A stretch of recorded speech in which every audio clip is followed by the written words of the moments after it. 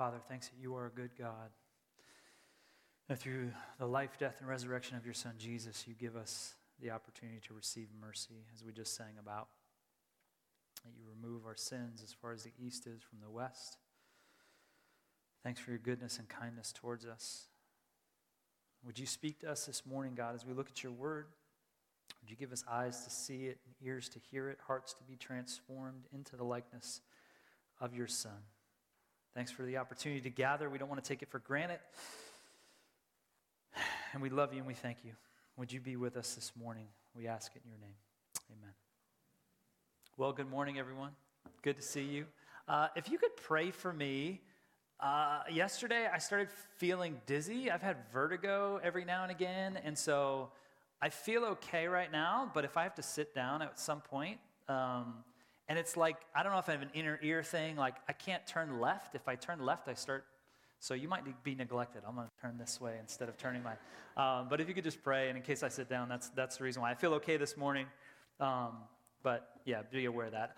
My name is John. I'm thankful to be here. My wife and I were gone last week. We were in Florida. We work for Family Life from time to time. That's a ministry and organization that ministers to family. And we work specifically with a group called Weekend to Remember, which is a marriage conference. We do about 4 of those a year in different places. And we got to go to Florida, and it was just beautiful. And we get to teach side by side to these couples of how does the gospel actually affect your marriage? What does that actually look like? It's a weekend deal. And so we love doing that, but I always miss you guys when we're gone. So I'm super thankful to be here, thankful to be with you guys. If you have a Bible, open it up to Revelation. If it's not already there, we are walking through the book of Revelation. We are in week 8 of a 12-week series as we're taking kind of chunks of the book of Revelation and kind of walking out, what does this book mean for us today? This is a complicated book. Many of us kind of avoid it. It's at the back of our Bible. It has strange symbolic language in it that's interpreted a variety of different ways with people. And so we've said this, and we'll continue to say this, just to give us some guardrails to understand what we're reading, because, again, it's apocalyptic language and a genre where the original readers, these 7 churches in what was Asia Minor, which is now modern-day Turkey, which was written to, they would understand the language because it was written in the Old Testament apocalyptic language. He's pulling from books like Daniel and Joel and Ezekiel that would have made sense to the hearers of the original letter, and he's pulling from the Roman culture, which both of those we're not really versed in, and so we have to do some translation and understanding what is actually John saying and trying to communicate to the churches. And so we've been using this. It's not the only purpose, but it seems to be helpful for us as we're walking through the entire book. It's this, that the purpose of Revelation is to disciple Christians to be discerning, dissonant worshipers and witnesses of Jesus. That as we learn to follow Jesus, we would be discerning in a culture that doesn't follow Jesus. Just like the churches were under this Roman culture that was not following in the way of Jesus. We'd be discerning of that, and then we would be dissonant against that. We wouldn't fall prey to doing the things that the culture is doing, that we would push against and go, no, we're going to actually walk in the way of Jesus. And because of that, that would cause us to be worshipers, giving our whole life to the way of Jesus, and it would also cause us to be witnesses to share about Jesus with others. Let's do a quick review just to catch us up to speed if you're new here or you just need reminders of where we've been in the text and the stories. We're going to unpack chapter 14, the majority of chapter 14 this morning. Chapter 1, we saw this vision of Jesus, this beautiful vision of Jesus, and that he reigns over all things. And it was written specifically to Christians that were suffering. They were under Roman persecution. Their friends and family, they were dying for their faith, literally dying.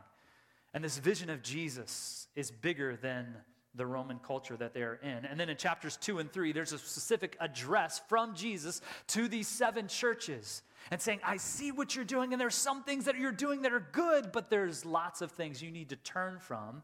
You've allowed this culture to seep into your worship and the way you live and the way you do life, and you have to turn from those things back to me. We saw that in chapters 2 and 3. And then John gets behind the curtain in chapter 4 and 5, and he sees the throne room of God, this picture where everything and everyone is centered around God. And he sees that there's this scroll that can unlock the mysteries of life, but it's sealed up, and he sees that no one is worthy to open the scroll. until he hears that there's a Lion of Judah, and he turns and he sees a slain lamb representing Jesus that can unlock the scroll, that is worthy to open the scroll. And as that scroll gets open, we saw in chapter 6 and 7 these 7 seals that represents God's goodness in his judgment on a wicked world. That God is good and he's righteous, and because of that goodness and righteousness, he is going to end evil one day. And in the midst of the evil being ended in this judgment, we see in chapters 6 and 7, and really in chapters 8 through 11, in these 7 trumpets, that God's people that are covered by the blood of the Lamb, they're protected in the midst of that ultimate judgment. And then we saw John turn the corner a couple of weeks ago in chapters 12, 13, and we're going to cover 14 this morning. And again, he gets behind the curtain again and sees this cosmic battle in chapter 12 of this enemy, Satan, this dragon that seeks to steal and kill and destroy and operates in manipulation and half-truths and accusations on God's people. And that there is a cosmic battle that starts in Genesis 3 and still goes on until Jesus finally returns again to put an end finally, which we'll see in the text later on. And so there's this cosmic battle in chapter 12, and then Charles unpacked well for us last week, chapter 13. Not only is there a cosmic battle, but there's an earthly battle. The dragon, Satan, gives power and authority to these 2 beasts that come and roam. And we see this first beast is not subtle at all. It deals with power and pride and manipulation. And then the second beast is way more subtle. It looks like a lamb, but it speaks like a dragon, the text says. So it kind of looks like Jesus, but actually it's nothing like Jesus. And it's subtle in its manipulation. And then what we're going to see in chapter 14 this morning is really the application for God's people. As Trevor read, the endurance for the saints. This is something that if you have followed Jesus, if you've given your life to him, you're covered by the blood of the Lamb. What does it look like to stay engaged in the midst of this cosmic battle for us? What does it look like to endure that we do have an enemy right now until Jesus comes back and makes all things right and makes all things new? How do we endure in the midst of our world and in this battle? When I was thinking about the text in chapter 13 and the 2 beasts, I thought about my time on the water. Right? So we used to go every summer with our old job, we'd go up to Colorado, and part of our work is we would get to go whitewater rafting. How many people have been whitewater rafting in here? Right? A number of you. It's super fun. You get on the raft, and whether it's class 3 or 4 or 5, man, those rapids take you on the surface, and there's a current that just moves the raft, and it's so fun and exciting. It's exhilarating. And the first beast in chapter 13 kind of operates that way. There's no bones about it. It's about power. It's about control. It's about the things that our world would go, this is what you go after if you're not a follower of Jesus. But then this second beast is less like the rapids on the surface and the current on the surface, and it's way more like the lazy river. There's an undercurrent that's sneaky that we don't see on the surface. Have you ever been tubing down the Salt River or at the Carolyn in Scottsdale? They have that long, lazy river. If you've been to that resort, we were there a couple of months ago, and man, I just love that thing. I could sit in a tube just for days and go by, and it's just so relaxing, right? And you're just going, oh, this is so great. But then, do you know when you want to get out, whether it's at the Salt River or at a lazy river, and you think, oh, this is no problem. I'm going to stand up. It's barely moving me. And then you stand up. If you don't start paddling towards the exit early, what happens when you stand up? The current underneath, the undercurrent is super strong. It's not on the surface, but below, it'll just move you wherever it wants you to go. And so the same thing is true with this second beast, that there's this undercurrent that's sneaky for us, even as Christians, and we go like, okay, what does it mean to actually, if we're saved by grace, it's all Jesus, but then what does it mean to fight this battle where there's a sneaky undercurrent that wants us to sin and not follow the way of Jesus? That's what chapter 14 is going to give us. If chapter 12 is exposing this cosmic battle, chapter 13 is talking about this earthly battle, chapter 14 is like, okay, Christian, here's how you fight in the midst of this battle that you're in. So that's where we're going to go. And if you're taking notes, what chapter 14 is going to give us, it's going to give us 3 areas. I'm not going to cover the last section today. We'll cover that actually next week, verses 14 through the end of the chapter, because that really is kind of a hinge, starting for chapter 15 and 16. So we're just going to look at the first 13 verses of chapter 14 this morning, and this is what we're going to see. how do you withstand the undercurrent of the enemy? That's kind of the big idea that we're going to cover in these verses here. How do you withstand the undercurrent of the enemy? And three things that the text will give us this morning is that you stand in worship of the Lamb, you sit under the preaching of the gospel, and then the third, you walk in obedience and faith in Jesus. Now, these might sound really simple if you're a follower of Jesus or you've been around a church a while, but again, we don't give enough weight to the undercurrent of the battle we're in. And just like when you stand up trying to get out of a lazy river and you get swept into a direction, some of us are in situations where we've been following Jesus, but we don't think we really have an enemy. We can kind of just lean back and just relax, and then our lives get soon out of whack really quickly. And so how do we, under the power of the Spirit, under what Jesus has done for us, fight this battle that we find ourselves in? So let's look at the text, chapter 14 of Revelation. I'm going to read verses 1 through 13. I'll give some commentary on it just to kind of bridge the gap of some of the symbolic imagery that John is going to use. We saw in chapter 12, he says, man, this is about symbols. And so we're not taking these things literally. We're going like, what does this mean? What does it point to? And then we'll look at those three things and unpack them for us today. So this is Revelation chapter 14, starting in verse 1. It says this.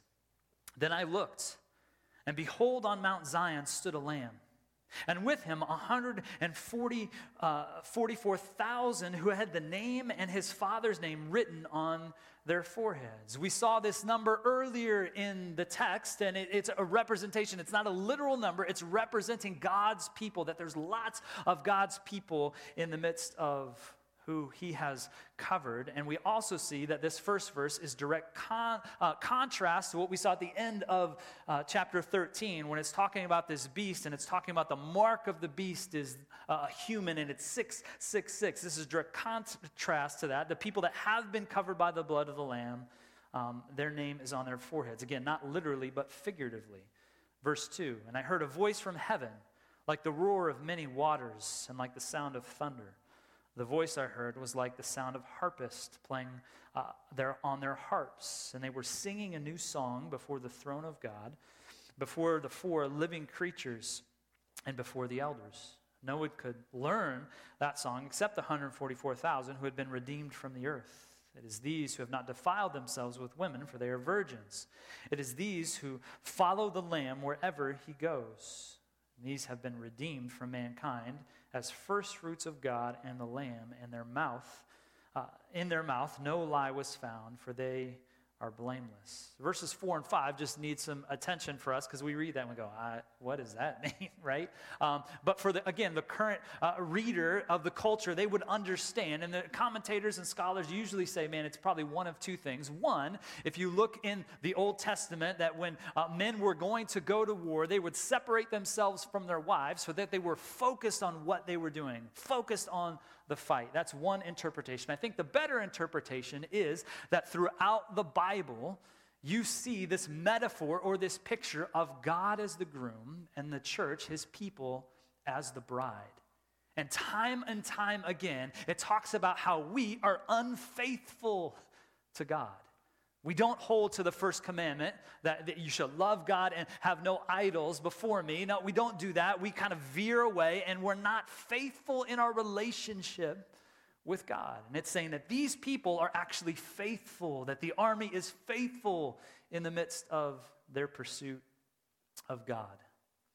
Verse 6, let's keep going. It says, then I saw another angel flying directly overhead with an eternal gospel to proclaim to those who dwell on the earth, to every nation and tribe and language and people.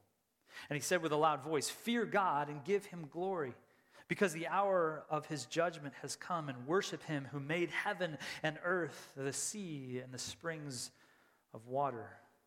Another angel, a second, followed, saying, fallen, fallen is Babylon the Great, she who made all nations drink the wine of the passion of her sexual immorality. Again, verse 8, Babylon, which we've talked about, they're not talking specifically about the nation of Babylon. And they're actually John's talking about Rome. Babylon is a trope, it's an archetype to say, man, these kingdoms that are all about power and doing for themselves the good and not following Jesus, that is the idea of Babylon. And not only will Rome fall, but then you'll have somebody else that will rise up and do the same thing. And eventually they will fall. If you're familiar with Genesis 11, the Tower of Babel, that's where we get Babylon. They're building something for themselves, and God's not going to have that for a long term. And so Babylon falls. Verse 9, and another angel, a third, followed them, saying with a loud voice, if anyone worships the beast and its image and receives the mark on his forehead or his hand, he also will drink the wine of God's wrath, poured full strength into the cup of his anger. He will be tormented with fire and sulfur in the presence of the holy angels and in the presence of the Lamb. And then the smoke and their torment goes up forever and ever, and they will have no rest day or night, these worshipers of the beast and its image, and whoever receives the mark of his name. Verse 12, here is a call for the endurance of the saints, those who keep the commandments of God and their faith in Jesus. And I heard a voice from heaven saying, write this, blessed are the dead who die in the Lord from now on. Blessed indeed, says the Spirit, that they may rest from their labors, for their deeds follow them. In the midst of these 13 verses, what does it look like for you and I, those of us that follow Jesus, to have perseverance in the midst of persecution? What does it look like for you that if you're in a situation and it feels like Babylon, the world, the people that you're around that don't follow Jesus, man, they keep winning. You're trying to do the right thing at work, but somebody that's not trying to do the right thing happens to win constantly. And you're going, Lord, what is the deal? How do you have endurance to continue to follow Jesus in the right way? What does that look like to withstand the undercurrent of the enemy where you want to just give up and just go, okay, I'm just going to do what everybody else is doing because that seems to be working for those people. And Jesus is going, don't do that. I want you to endure. I want you to keep following me even in the midst of your persecution, even in the midst of your circumstances aren't working well. Follow me. It will be worth it. What does that look like for us? The first thing we see in the first 5 verses is this, that you would stand in the worship of the Lamb. You'd stand in the worship of the Lamb. Verse 1, what are they doing in verse 1? They're standing, and then what are they doing in verse 3? They're singing.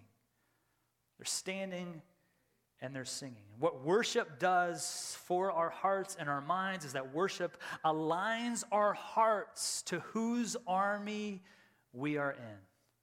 Whose battle, in the midst of this battle, whose side are we on? When we come into this room on a Sunday and we sing the truths that we sing, it's aligning our hearts, because then when we walk out of that room, we have a strong undercurrent of people going like, that's not true.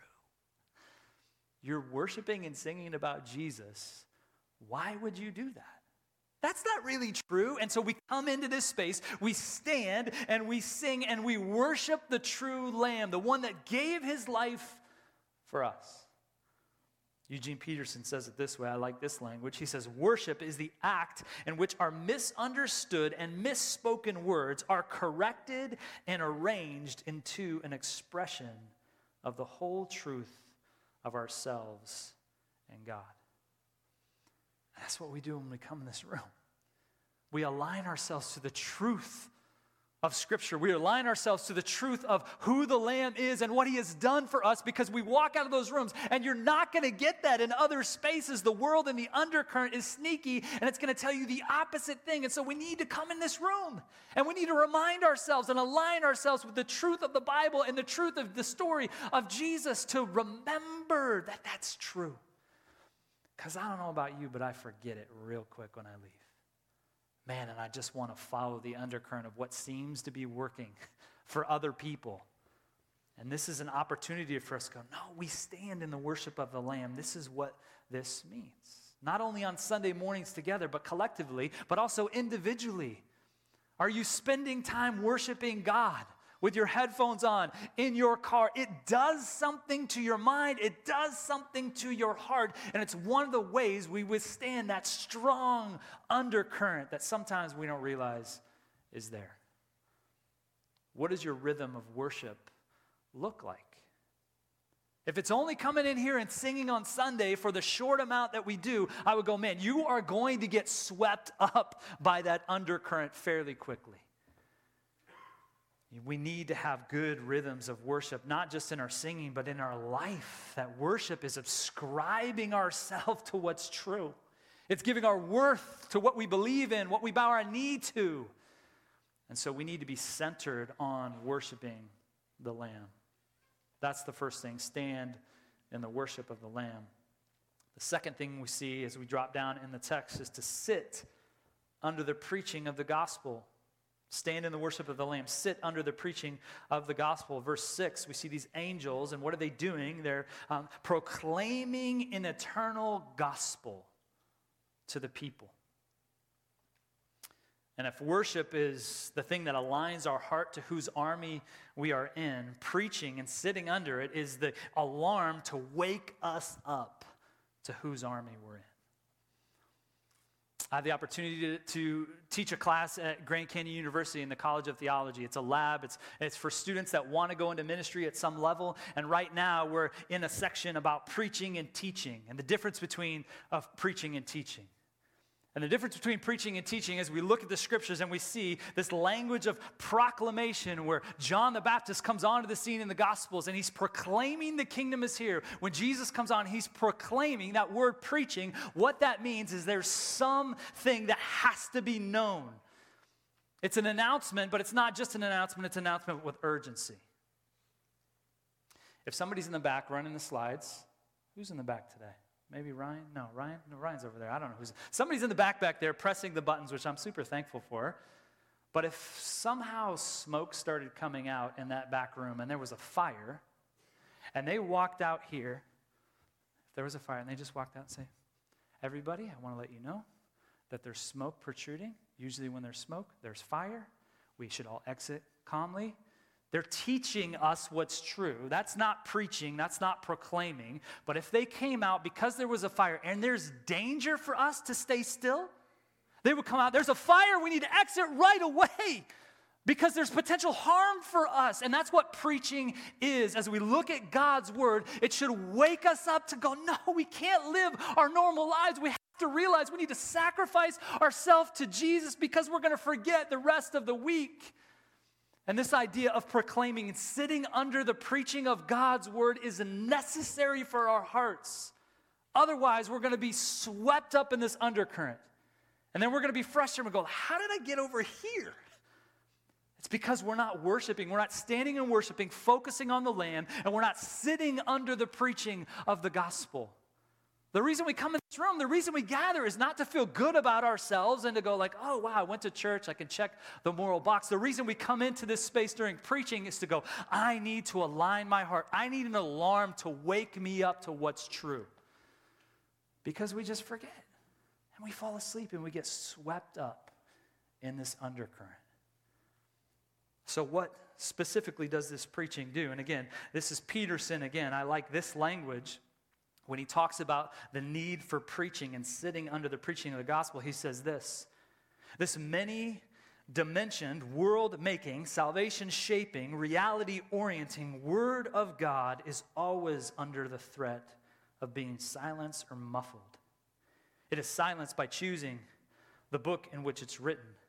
It is silenced by the sound of fury of the daily traffic. It is silenced by the sound of buzzing ambition and our covetousness of our own brains. Preaching gives the silent word sound again, making it resonate in our ears so that we deal with God not as a memory, but as an immediate and personally spoken to us.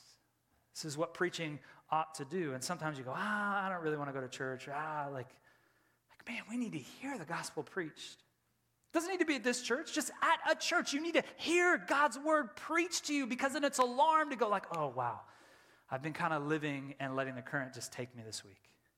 And I need to be reminded what it looks like to get in line with Jesus. So what do these three angels say to us specifically? What are they saying to the churches? What does John see?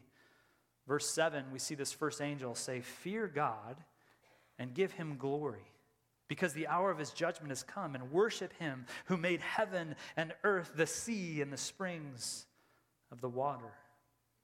What's the alarm to wake up the church and to wake us up with that statement this first angel is giving? The undercurrent of the enemy would say, man, there's really not going to be judgment. That's silly. There's really a God that's going to judge us for what we do? That would the world and the undercurrent of the enemy would go, like, you don't need to worry about that. Do whatever you want to do. You can worship whatever you want to worship. And the alarm of this preaching is go, no, you got to worship the Creator, not the creation. Right? Again, we look around and we see our neighbors and our friends and our coworkers, man, they seem to be winning at life. They have a bigger bank account. They've got a spouse, they've got kids, they've got things we don't have, and we're asking God for those things, and they're not walking in the way of the Lamb, and we kind of get frustrated and we go, maybe I'll just try it that way. And the preaching of the gospel goes, no.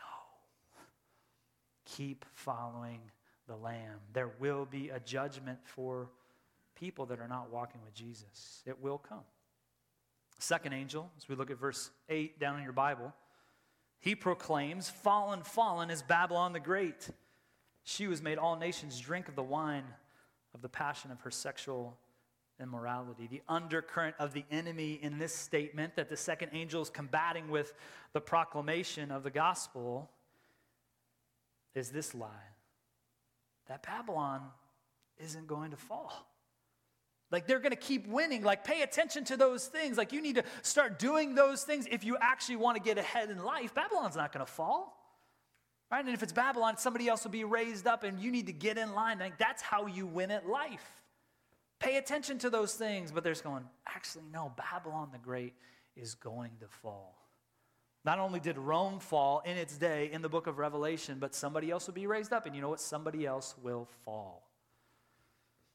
And even in this context, it's going, man, the ones that follow those beasts, the ones that follow Babylon, the ones that get swept up in the undercurrents, they drink the wine of passion of her sexual immorality.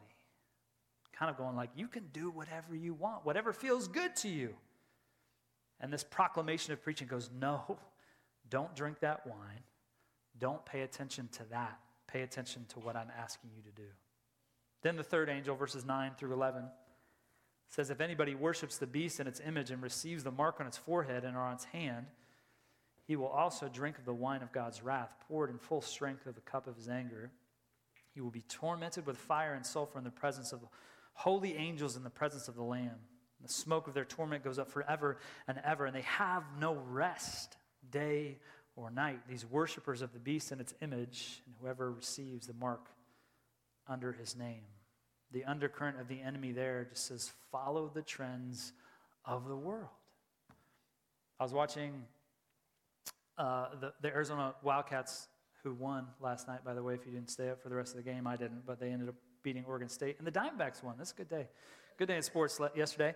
But there's a commercial that came on that is for a casino. And here in the valley, and their tag is like, you do you. I don't know if you've seen that line on billboards or even in the commercials. And that's kind of the idea. It's like, you just do you. Do whatever you want. Do whatever feels good to you. You should do that. And what the preaching of this third angel is going like, no, if you do that, you're going to drink the cup of wrath of God, and it will not go well for you. You might think it goes well now, but ultimately, if you drink those cups, if you've ever been in that situation where you go, I'm not going to walk with God, I'm going to do whatever I feel good about doing, it never ends up well in the long run for you anyway, even in this life. And even in the text, it's like, you're not going to have rest. You won't have rest if you follow the way of the beast. You won't.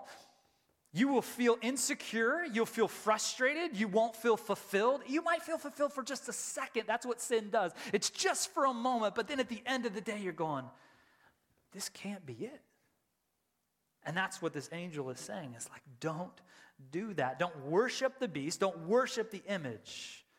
And again, Charles talked last week about that image of 666, human, human, human. On the sixth day of creation, God created humans. And that idea of 666 is just worshiping myself, worshiping human, human, human, 666, instead of worshiping the true God, 777, holy, holy, holy. And for us, we all default to the 666. Charles talked about that last night, or last week. It's the original sin. It's we all walk into this thing with imperfection and separation from God. And only until we're covered by the blood of Jesus can we be changed. There's a judgment coming, and we need to be reminded of that. So in this idea of the second point of sitting under the preaching of the gospel, the question for us is, what does our rhythm look like of sitting under the proclamation of the gospel? Again, Peterson says that when we sit under the preaching of the gospel, it translates moral memories into spiritual urgencies. Moral memories, maybe you know about God, yeah, I believe God, but like when you sit under the preaching, it starts to become a spiritual urgency. And you go, okay, I need to get back in line. I need to repent what these churches are being called to do in chapters 2 and 3. Turn back, repent of the ways that you've been living. That's what the preaching of the gospel does in and through us, is the Spirit uses God's word to convict and to change us. And in the midst of that, we change. So again, how do we withstand the undercurrent of the enemy? Number one, we stand in the worship of the Lamb. Number two, we sit under the preaching of the gospel. And the third and last one, we walk in obedience and faith in Jesus. Verse 12 says to keep the commandments of God and faith in Jesus. This is the call for the saints. Obedience and faith is the action defined by whose army we were in, who we belong to. As you stand in the worship of the Lamb and you sit under the preaching of the gospel, it ought to move us to obedience and faith in the person of Jesus. What does your rhythm of obedience and trust in Jesus look like? Because some of us, man, we just need somebody to come alongside us and go, stop doing that. I love you the way you're going. You're being swept up by that undercurrent. You don't even see it. You don't even recognize it, but I see what's going on in you, and it's going to lead to destruction. Your salvation is secure if you've trusted Jesus because it's all his work in your life, but what I see you doing in your actions and your behaviors, it's going to cripple you. And so what I want you to do is I want you to begin to obey. And that's why we need each other. In the midst of this conversation, in the midst of community, in the midst of persevering when we go, I'm just so tired. I feel like I want to give up today. And that's why you need your brother. That's why you need your sister in your life to come alongside you and go, no, it's worth it. And even look at the text, right? You don't get any rest if you're following the beast. You don't get any rest. But what's the promise that we see in verse 13? Blessed are the dead who die in the Lord from now on. Blessed indeed, says the Spirit, that they may rest from their labors, for their deeds follow them. As you do your best to endure, by the power of the Spirit in the midst of your community, as you stand in worship and you realign your heart to the true King who is the Lamb, and you sit under the preaching of the gospel, and it wakes you up to, man, I've been kind of just lazy this week.